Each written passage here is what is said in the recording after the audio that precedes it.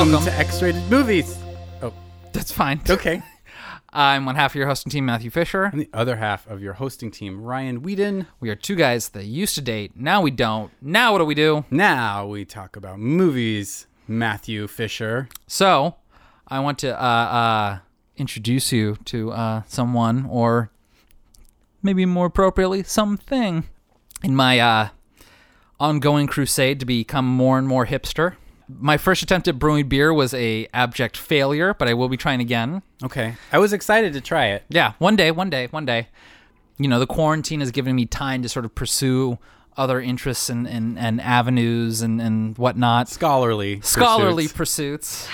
Suddenly playing with yourself is a scholarly pursuit. So today, I want to introduce you to a small little batch of something. That's right, a little kombucha for ya. You're Jason Schwartzman. You're competing with him. You're going to start a kombucha farm, aren't you? So this one's a neutral spirit, if you will. Okay. It'll have hints of green tea, but it's mostly just water, honey from the Pacific Northwest, and yeasty stuff, whatever the SCOBY is comprised of. Oh, any particles floating around your house? Yep. Okay. Don't worry. They made it into the bottle. Hand me your glass there, sir. Let's get this good pouring ASMR. Nice yeasty particles. Lots of strands. It looks like That's how you know it's good. pond water. Yeah. So yeah, this is actually from the baby SCOBY. Oh. The mother, of course, spawned, and I took that spawn and put it into a different jar and put water and honey in that, and it grew large. And so a little over a week later, this is what we're dealing with. Oh yeah, got that nice vinegary smell to it. Have you tried this one yet? I have, yes. Okay. That's kombucha, right? That's kombucha. It's this one's been chilling all day in the fridge, but there's something about warm kombucha that I'm not quite ready to dive into. No, yeah. But yeah, so this is, I think, just green tea and some honey. It's good. I like it. You were all worried I could see it in your eyes, but think of the poops that you're gonna have after this. There's a garden growing in my gut right now. Yeah, I don't know about you. I'm never okay with the word gut. Oh, I'm sorry. Like I have this like kombucha, the big book of kombucha. It's like an encyclopedia, and it's always like promotes gut health and stuff like that. But I'm just like, I don't like that word. How do you feel about the plural of it, like guts? That's even worse. Oh, like you don't like all up and dem guts? No, that's exactly what I don't like. Okay, sorry. Every now and again, if I'm like browsing the internet in a lonely hour, and I see something that says like up and dem guts, I'm like, nope. Getting away from that one. Okay. Question: What about as a verb? Like if somebody's like in a slasher I can movie. gut a fish. Yeah, they're getting gutted. That's fine. Okay. I think it's because the word guts to me conjures up images of like raw red meat. So like being up in dem guts is like, I don't want to be up in that. What about gutters? I can live with gutters. That's okay. Yeah. Okay. Like I can bowl without problems. You're not triggered by the sidewalk? No. Walking along the street is not triggering. It's still a safe space for me. That's good. Okay. I don't know. There's just something about gut or guts like on a person that like is really not my cup of kombucha. There was a song that we sang at camp when I was in 6th grade that was called Great Big Gobs of Greasy Grimy Gopher Guts. Mm-hmm. I'm familiar with the song, Oh, yes. okay. Do you think that could be the root of your guts issue? Could be. I don't know. It's just like also like horror movies. I just think of like intestines, like, you know, falling out of somebody, you know, like that opening scene in Day of the Dead. And there's all like the guts coming out of like that one zombie. I'm like, when I hear guts, like that's what I think of. Not to belabor the point, but how do you feel about the television show Nickelodeon Guts? I remember as a kid, I was like, I should compete on this show. And then like, instead of actually competing, just like rip open my shirt and a bunch of fake guts fall out. And be like, I have guts. And then you're like, Matt Fisher fuckers, and like flip off the camera. That'd be awesome. They'd never air it. But Throw like a smoke bomb down, and like a big plume of smoke comes up, and it like disappears, and I'm still there because it's like in a big arena, and I have no place to run. you'd be legend.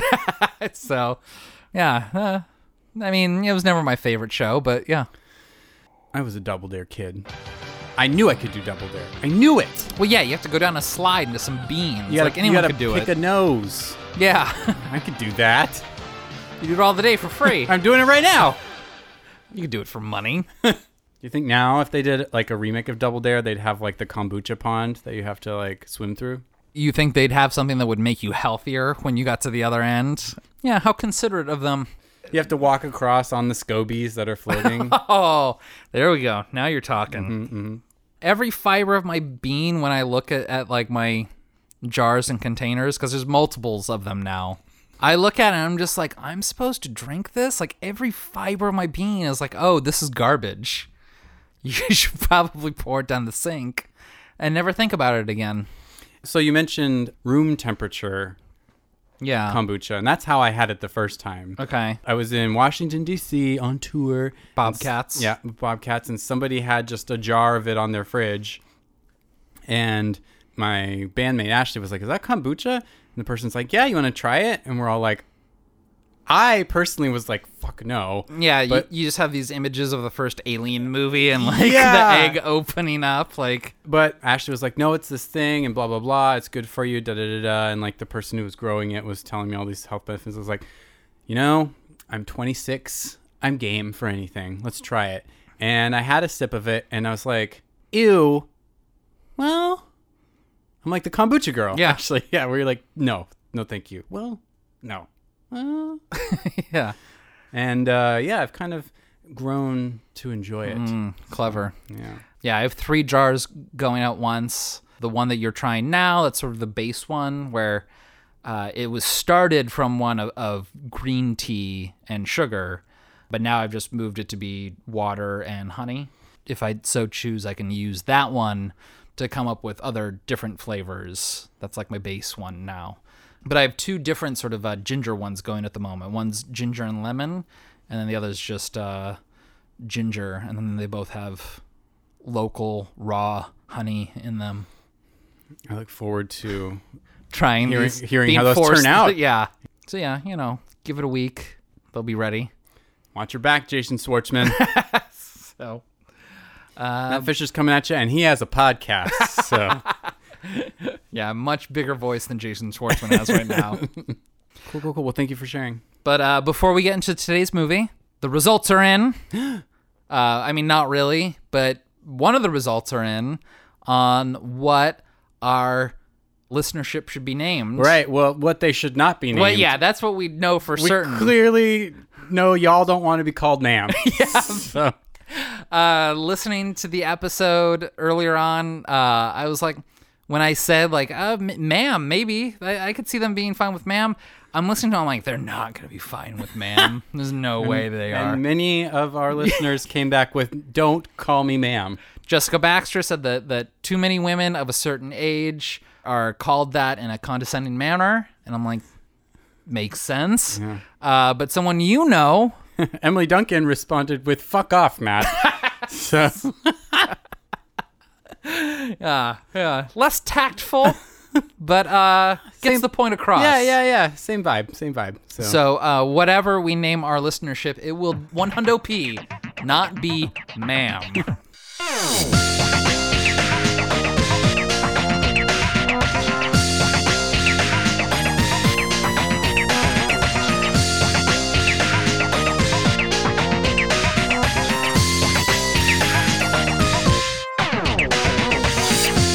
Before we go any further, I think we now that we've finished our kombucha, we need to get back to our regularly scheduled beverages. Oh, okay. Just like we need to get back to our regularly scheduled programming. Ooh, yeah, that was pretty smooth. I think we only crossed like 2 or 3 lanes of traffic to get to the off ramp on that one, but that's fine. We were in the far left, now we're in the far right. Yeah, like we're still We're exiting. We're no getting on- U-turns, no 90-degree angles. Yeah, we're still moving in the general same direction. Today's movie, folks, is the 1979 cult classic, The Warriors. So this was my pick. So you mentioned before the episode that you were a little unprepared for this one. I'm starting to get a... Did you watch the movie in preparation for this? Start sweating.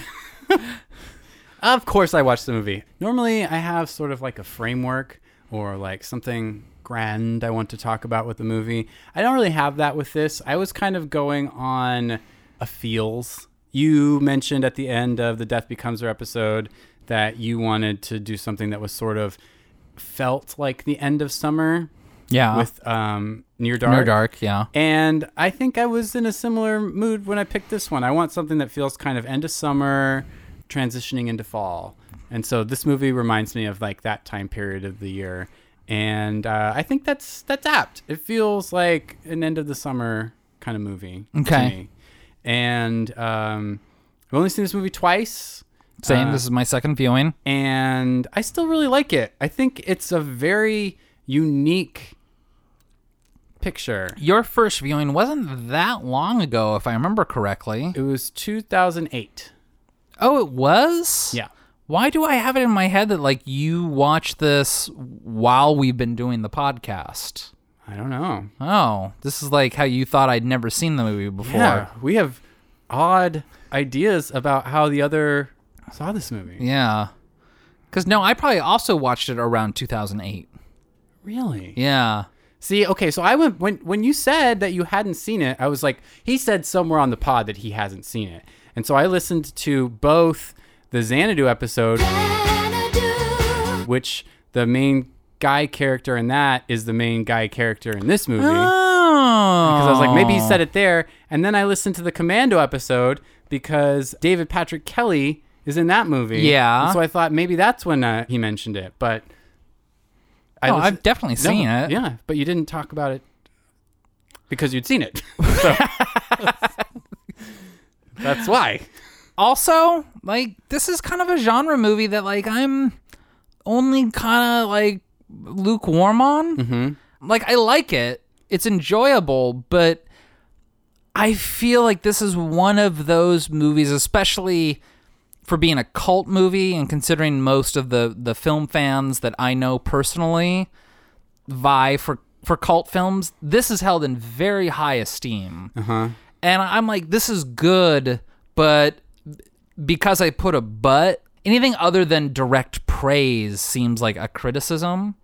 And I'm like, it's good. I like it. Yeah. But I don't think it's a 5-star movie, and a lot of my friends seem to think so. I'm with you, actually. I like it. I think it's very unique. There's some real good moments. As an overall film, I don't love it. Did you watch the theatrical cut or the director's cut? I watched the theatrical cut. Okay, I watched the director's cut. Oh, interesting. Okay, so we're gonna have some. So the director's cut doesn't really add much, but it does these comic book sort of transitions. Right. Where like it'll freeze frame and then like transition into looking like a comic book, and the camera will like pan out and then like pan into another frame, and that's where like the next scene starts. So I mean, overall it probably only adds like a couple minutes to the movie, but it does change the feel. Like instead of just, end of, one cut and then into the next scene, it has the little transition scenes. That was something I was kind of surprised by on this watch for me, was that I remember this movie as being way more fantasy. Like I remember it taking place in some sort of like post-apocalyptic New York City. Well, it is supposed to take place in the future. It doesn't. It is. Yeah, but it doesn't say when. Where do you get that? I don't know. It's just maybe they say it like at the beginning or something like, in the or in New York in the future or something like that. But yeah, it is supposed to take place in the future. Is that the first line? Like, man, it's hard living in the future. Well, the director's cut starts with like these ancient Spartan warriors. No, really? Yeah. Over 2 millenniums ago, an army of Greek soldiers found themselves isolated in the middle of the Persian Empire, 1,000 miles from safety. 1,000 miles from the sea, 1,000 miles with enemies on all sides. Theirs was a story of a desperate forced march. Theirs was a story of courage. And it's like, and this is also a story of courage. And then it like camera pans out and like zooms in on like, yeah, New York. Yeah. I read that the original story, is based on some like Greek myth or something. Well, isn't it based on the same story as 300? Oh, is it? I think so. Oh no! Like the tale of like the 300 Spartans like trying to trek to their homeland. Well, I don't want any of that in my You don't want analysis. Zack Snyder infringing on your good Stop it! genre Stop it. filmmaking. Well, in that case, I want more fantasy. Like, I remember it as being some sort of, futuristic fantasy because some of the gangs in this are crazy looking. Sure. Like, that clown baseball gang. Yeah. Like, when they show Very up, Clockwork Orange. I'm just like, I have a lot of questions. I wish they'd almost, like, push that element of it more. Sure. Like, but that's also like a camp element, so I think it's like that's the element that you and I like. Yeah. It's just such a weird tone shift when that gang comes on, where I think that, like, in my brain, I was like, oh, no, this is a fantasy movie.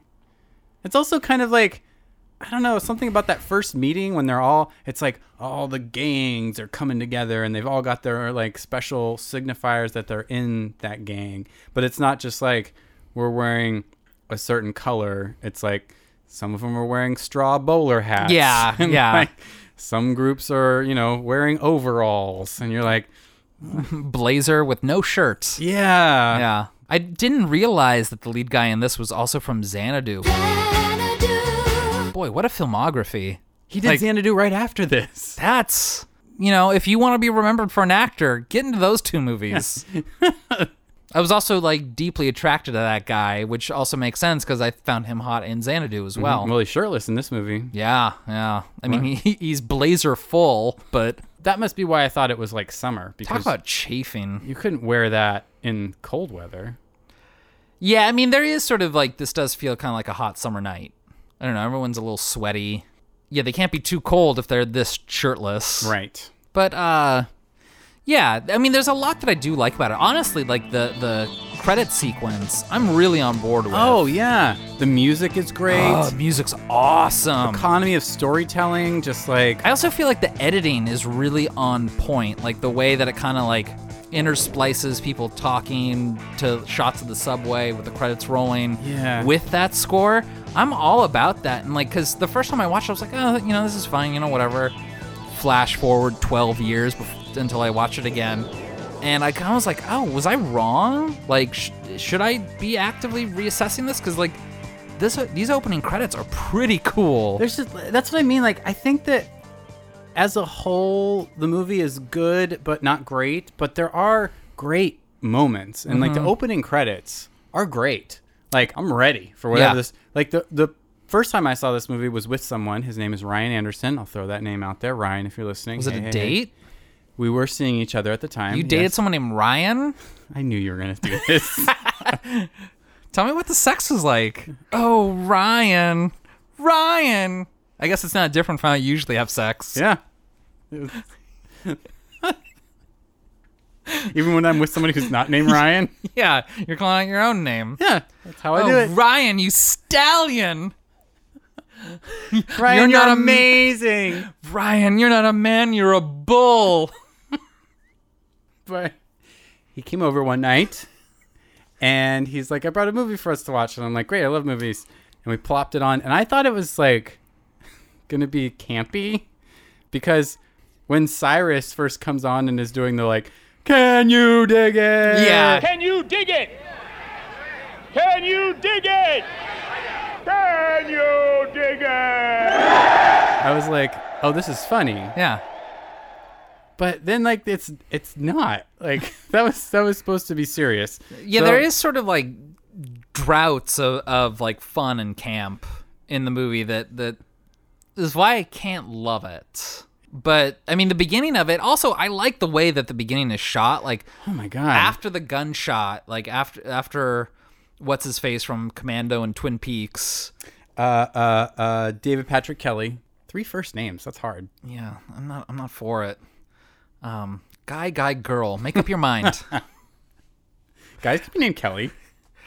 Can they? Yeah, I knew several male Kellys in my life. First names? Yeah. All right. If you say so.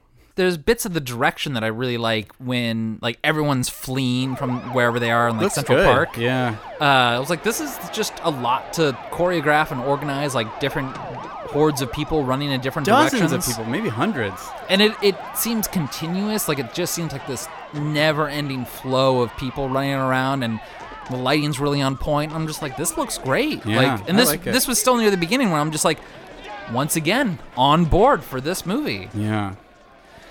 But yeah, there's lulls, though, that kind of steal from that energy. Yeah, and I mean, I wonder if it's our sensibilities to this sort of thing, or if maybe straight men derive more pleasure out of these tales of thwarted heroicisms. Because, like, a lot of this is about sort of thwarted masculinity in a way. It's like they are struggling to get back to their home base. Right. Because they've been wrongfully accused of killing this Cyrus character. Yeah, and it's like, maybe this just registers more with certain demographics than it registers with me. Also, our heroes are kind of rapey. Let's just put that out there. They do use the phrase pull a train. You gonna jump me? Maybe we ought to pull a train on you. You look like you might even like it. Yeah, my note after that is like, were they going to gang rape her? What the fuck? I mean, it seemed like it was all talk, but the fact that they're all okay threatening gangbanging this lady, Not great. Not a good look, great, guys.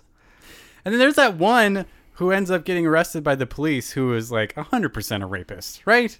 He's like definitely fuck someone against their will. Is that the James Remmer character I'm not sure. He was the one who like, with the gap in his teeth? yeah, he left the group to go hit on that girl who turned out to be a cop. Yeah. So- He's a character actor, and like if you looked him up now, you'd probably recognize him because like he's aged all right. Oh, okay. I know him best from Sex and the City. He was Samantha's like hotshot boyfriend that she was like thinking about becoming monogamous for. Oh, But his voice has only deepened as the years have gone on. okay. And yeah, he's a character actor. He shows up in a bunch of different stuff. Okay. We lose him in the group. We also lose someone very unceremoniously in a wrestling match on the subway that was really never addressed again. In a wrestling match. Do you remember he was like, there was that one guy, he was the one who actually saw David Patrick Kelly shoot Cyrus. Okay, yeah. And you can't say the one with like the big hair because everyone has big hair. Uh-huh. But he Was he the one that was like initially accused? Like David Patrick Kelly was like, "That's the guy who yeah, did it." I think so. And so when they're in one of the subway stations and he's wrestling with the cop and they like roll off onto the tracks and the train runs them over. Yeah. The gang never talks about Yeah. it. They never acknowledge that they lost a member of their group. Well, because at the beginning, when that guy, like, when David Patrick Kelly was like, I saw him, he's the one who shot Cyrus, it's like, oh, they're picking the black guy out of the gang. Oh, no, not that guy. Oh. I'm actually talking about the one who, when they meet up with the orphans gang, Yeah. and they're having a parlay, Uh-huh. and it's Swan, and he has like the other guy that comes up to talk with them with him. Oh. He's the one who dies by the subway. Oh, okay. But the one you're talking about, the one with like the handkerchief on his head. Does he have a handkerchief on his head? I honestly don't remember now. Oh boy. Yeah, he disappears too now that I think about it. I think. Anyway, they lose members of their gang and they never acknowledge it, which is Yeah. so like macho straight man. Well, I just remember when Kelly like accuses him, I was like, I was like, that's right. This takes place in a pre-racial America, which has a lot of current vibes. Here we are in a re-racial America. I don't know. It just, watching this at the tail end of like the Black Lives Matter protests and things like that, I'm like, oh, this white guy blamed the black guy for the shooting. Yeah, for a second there, I was like, oh my God, did I like just, pick a movie that's really prescient about our times? And it's like, not really. It's not so much like the cops are the problem as like it still sort of presents gangs and infighting as the problem. Yeah, I mean, this was still very much like your Taxi Driver era of New York. Mm-hmm. I think it was in like 1977 when they had like the Guardian Angels, like the vigilante group of citizens that like patrolled the streets at night to watch out for things like gang violence and stuff like that.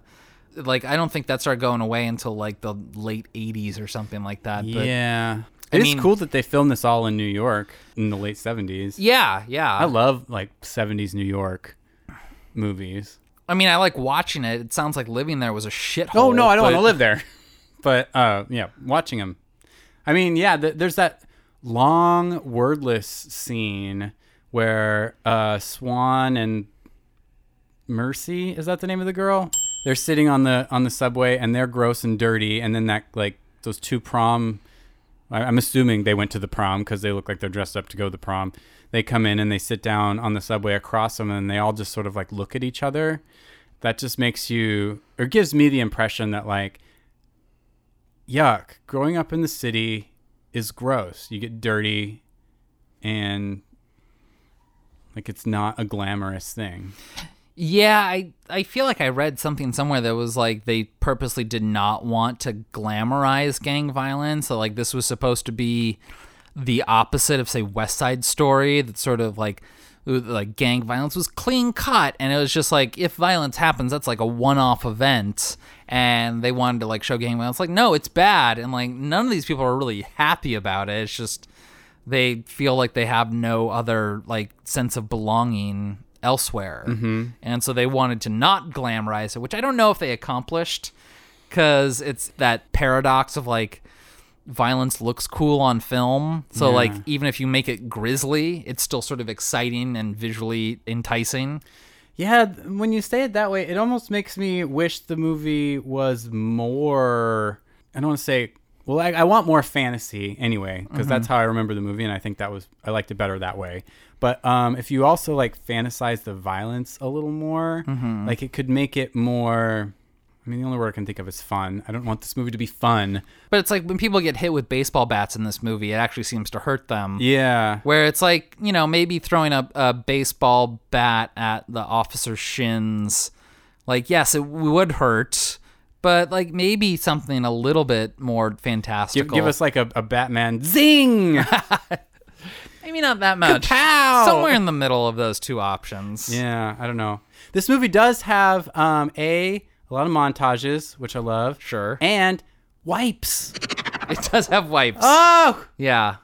It's like, it just shows that you can have wipes in a dramatic movie. To me. Yeah, but I also think that sort of speaks to that this movie was trying to be fun. Boy, that main guy, is it Michael Beck? Is that the main guy's name?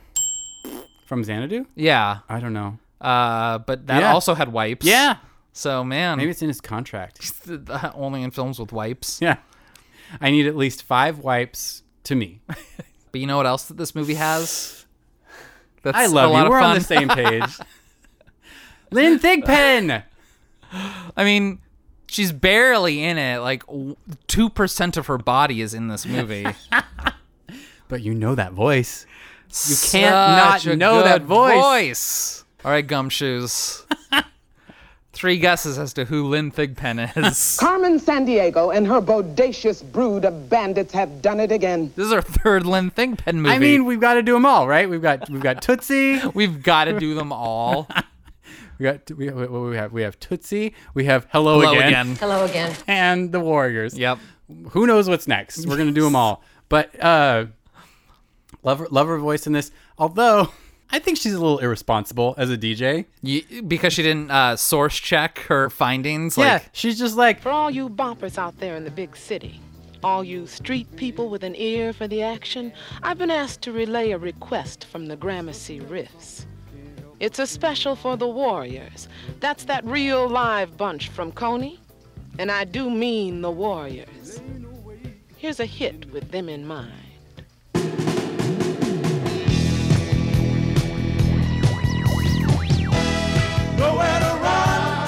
And then at the end, she's like, Sorry, warriors. Sorry, guys. Here's a song. Now, for that group out there that had such a hard time getting home, sorry about that. I guess the only thing we can do is play you a song. I think you should be taking a little bit more responsibility for this. Because how else is anybody supposed to know unless they're listening to this radio station that word is going? I don't know. I feel like she's a little culpable, to be honest. I kind of miss the days when like DJs were like this big focal point for a community. Mm-hmm. Like if you watch Do the Right Thing, Samuel L. Jackson's a DJ in that. In John Carpenter's The Fog, Jamie Lee Curtis is a DJ. Or is it Jamie Lee Curtis? It might be the other lady in that. I've never seen it.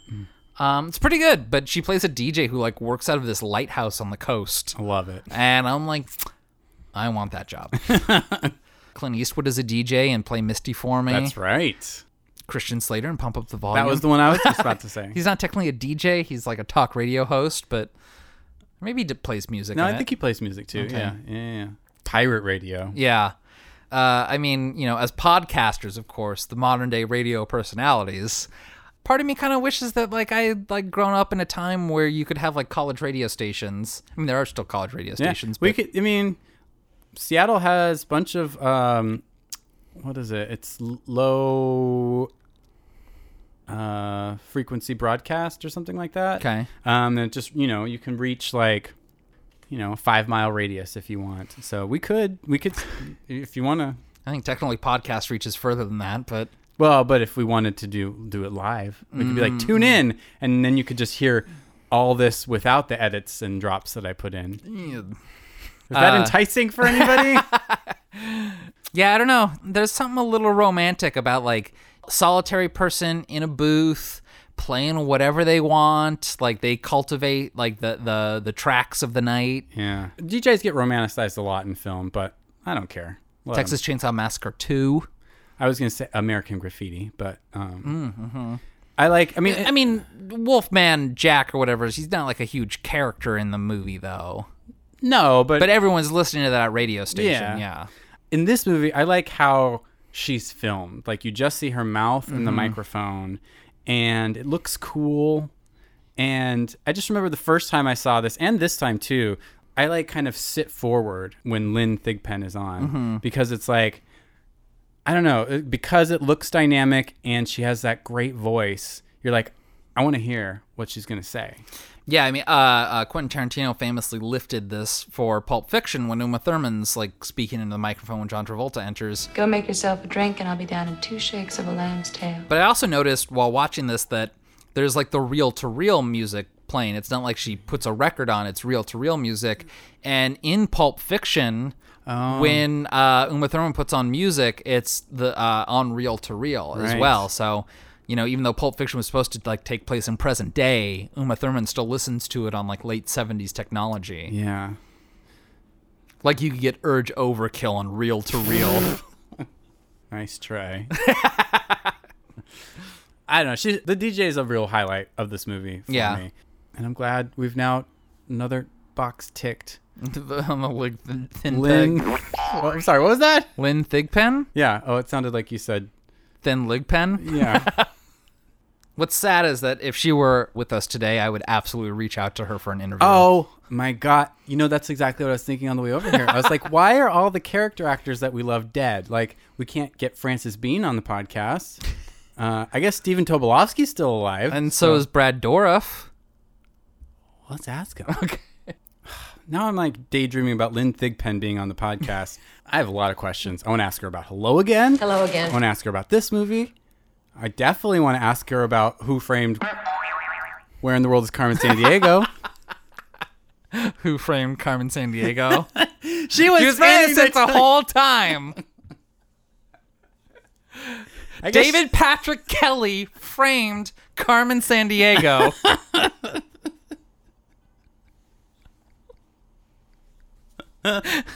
And Lynn Thigpen is out there putting it out there that Carmen Sandiego is the thief. She gets on that mic. She's like, okay, gumshoes. She needs to check her sources. Nowhere to run. Poor Carmen. Justice for Carmen Sandiego. That's what I'm saying. Justice for Carmen Sandiego. Okay, so, oh man, okay. We have to, okay, great moments. I have another great moment. Go for it. Of course, the iconic one that everybody remembers from this movie. Warriors, come out to play. Warriors, come out to play. Warriors, come out to play. Warriors, come out to play. I was trying to find a comprehensive list of everything that has referenced that exact moment, because I seem to recall there was like some song I listened to as a kid or maybe as a teenager that opened the track. There is a number of lists out there that was like every time this has been used in popular culture, and nothing really sprung out at me, but there is a lot.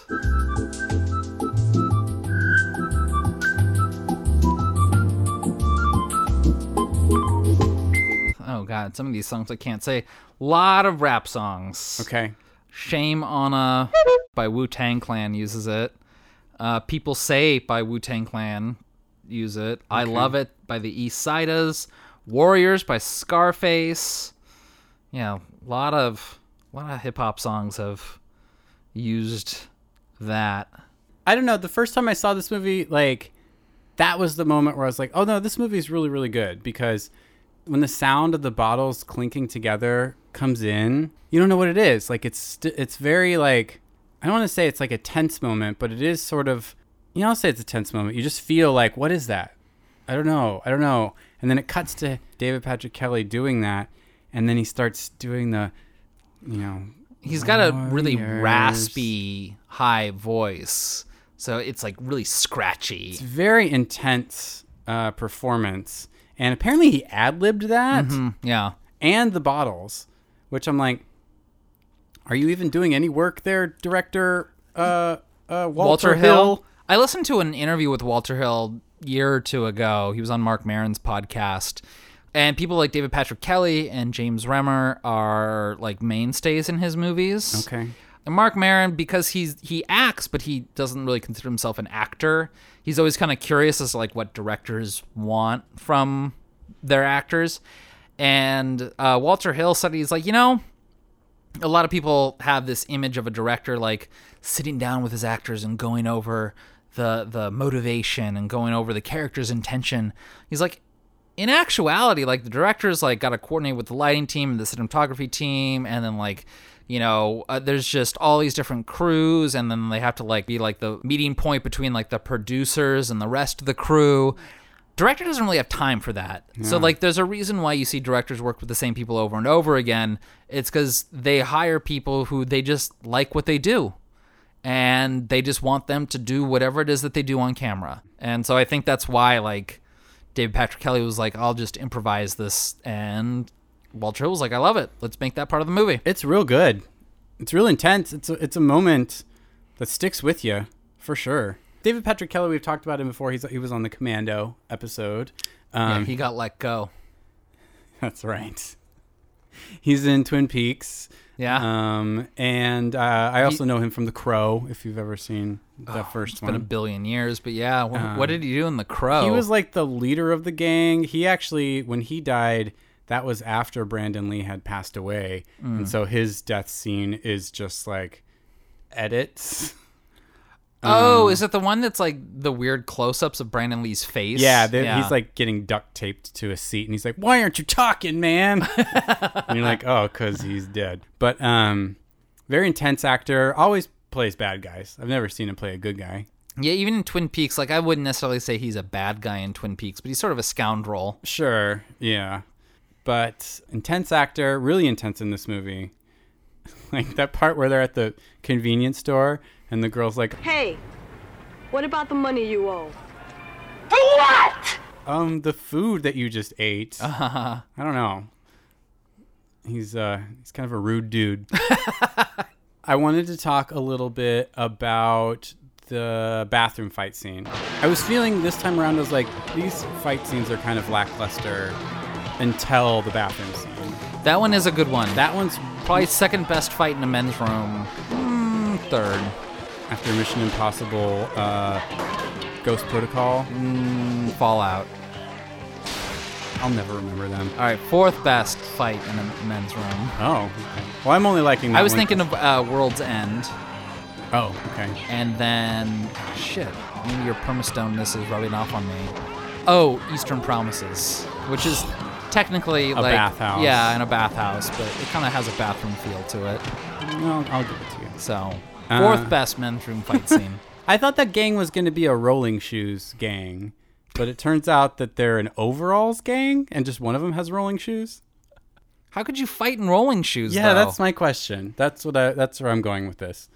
It's probably good that they weren't all on rolling shoes, because then they're definitely at a disadvantage. All right, so let's say you could erase cultural norms. Would you wear either rolling shoes or overalls in public?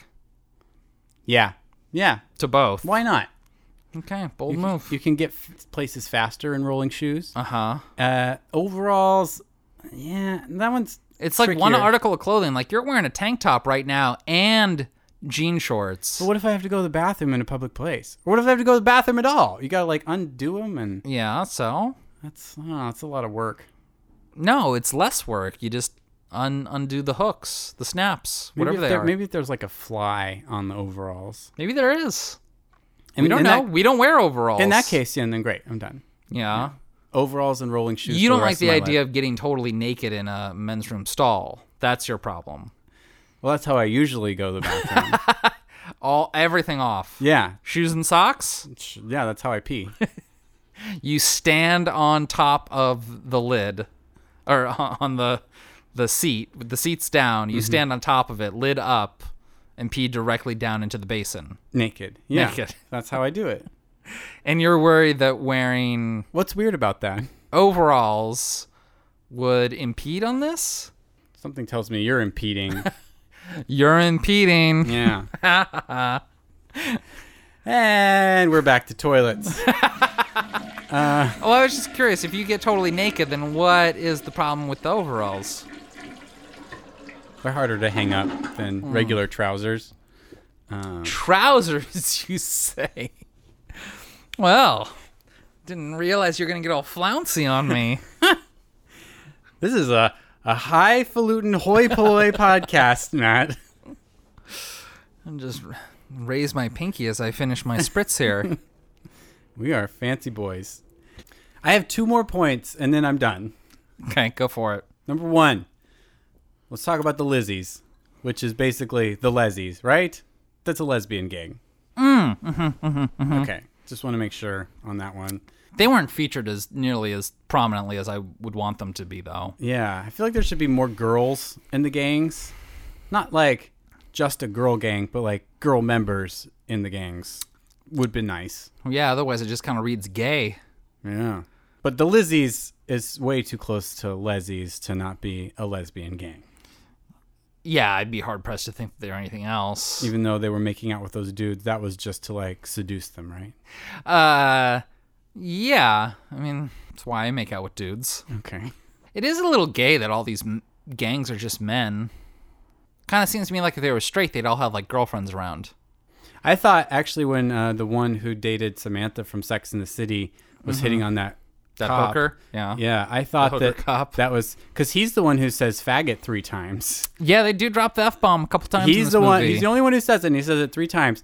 And he's like, "You going faggot?" Which I thought was another going faggot. Never heard it that way before, but whatever. But I thought that was going to turn out to be a man in drag. Oh. Which really would have been like, in your face. But not the case. It's okay. Also, where's the gay men gang? Wouldn't that be fun? That would be fun. In fact, I'm a little offended now that there's not one. Yeah. Are we not tough enough? Although, if they were going to be in this movie, they'd probably be like ultra rapey. That'd be like their big power play is like, oh, if we get you, that just means you're going to get raped. I mean, the David Patrick Kelly gang looks like a bunch of leather daddies. but they don't. Yeah, say maybe not quite into like daddy age range, but yeah, they're dressing like Rob Halford. yeah, which I guess back then people just thought was tough. Anyway, yeah, I just feel like that's a missed opportunity, in my opinion. Once again, I think this harkens back to our desire for this movie to be campier. Yeah. Because, like, if there was a gay gang, it'd be campy. Like, if you and I were to start a group of street ruffians. Hey, sailor, this isn't your neck of the woods, is it? Yeah, there'd be a lot of fanny packs. A lot of tank tops. You're just describing what I'm wearing. A lot of short shorts. How dare you? A lot of Converse with dress socks. Okay, well, check. And then the other thing I want to talk about is this director, Walter Hill. Yeah. Producer of all the Alien movies. And he was a writer on Alien 3 and a story by for Aliens.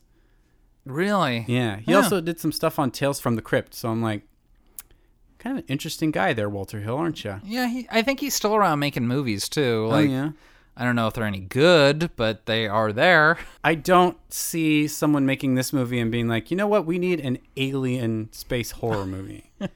And a lot of them. Like, he produced all of them. He's the producer on all of them. Yeah, well, he's an industry guy. And he knows the touch that a director needs in order to make a good movie. Yeah, I just feel like interesting person probably.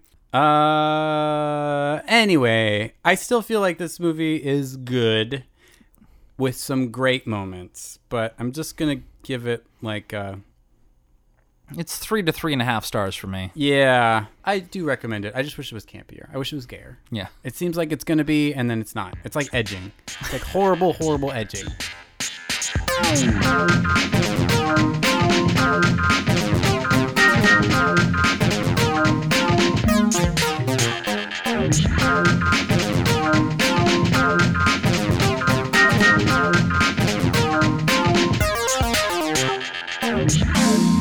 Remember when we were talking about Lynn Thigpen? Oh my God, Lynn Thigpen. No one could wear a pantsuit like Lynn Thigpen.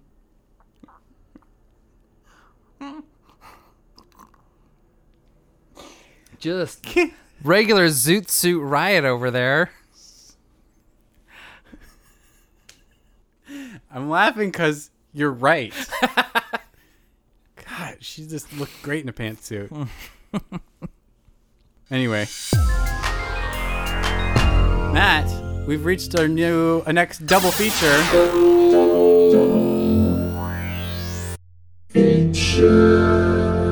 This is our second double feature in quarantine, by the way. Whoa. So that's depressing in a way. No, wait. Second or third? Oh, God, it is our third.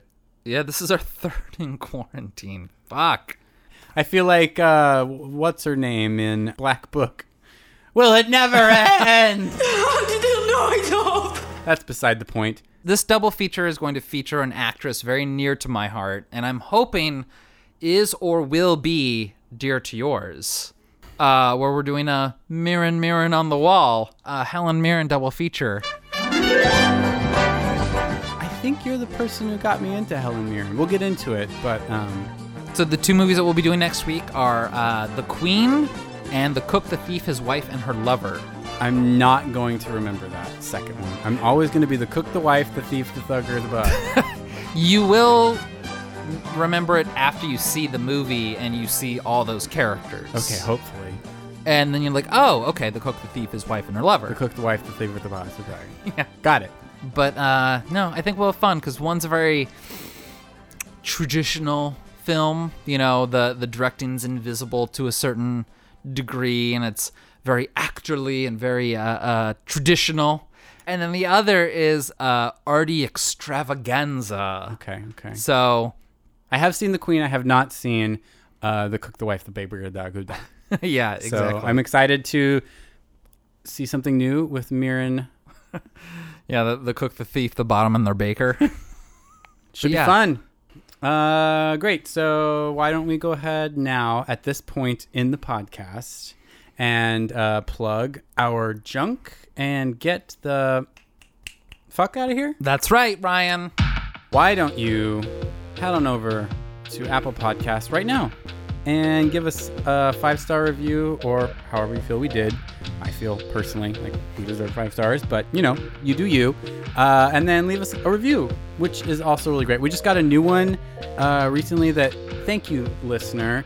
I wish I had your name handy, but you said that we are the smartest and funniest movie podcast, period. And I don't want to brag, but they're right. Yeah, sure are.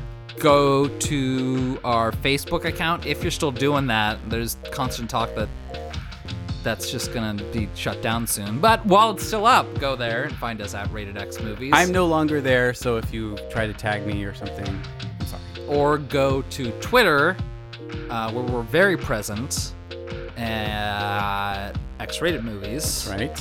Or email us, x.rated.movies@gmail.com. Those are all great ways to contact us. And honestly, we love hearing from y'all. It's super fun to talk with people who actually listen to the podcast, because we're sitting here in Matt's living room right now talking to each other, and then we put this out on the internet, and then to know that people are listening is really gratifying. It's the only way that we know that you're not all Russian bots. So, of which we support our Russian bot followers. Let's not belittle our Russian bot following contingency. Go to our website to find content that is not available on normal streaming services. Girl, we're already up to like season 9-ish isn't available. Yeah, on streaming. Really stuff. good episodes are no longer available on like iTunes and Stitcher. Yeah, so if you go to our website, you can listen to those episodes, and there's some good ones in there. And of course, on the sordid topic of coin. Oh, how could we forget? Go to our Patreon, patreon.com/xratedmovies. Pick a tier, and you will not be disappointed. I'm thinking of adding an even just like $1, $2 a month tier, and doing something a little extra for people that are a little higher up. Only if you can call it the Ryan as a horror tier. Well, whatever, you'd love it. I guess that's it. Episode 169 in the can. Yeah. Oh, we should have talked about how it's 169 a little bit more. That means it's been 100 episodes since our Midnight Madness episode. That was episode 69? Yeah. We're old. Anyway. So next week, episode 170. Mirren on the wall. With the Queen and the cook, the thief, his wife, and her lover. Until then, keep reaching for that rainbow.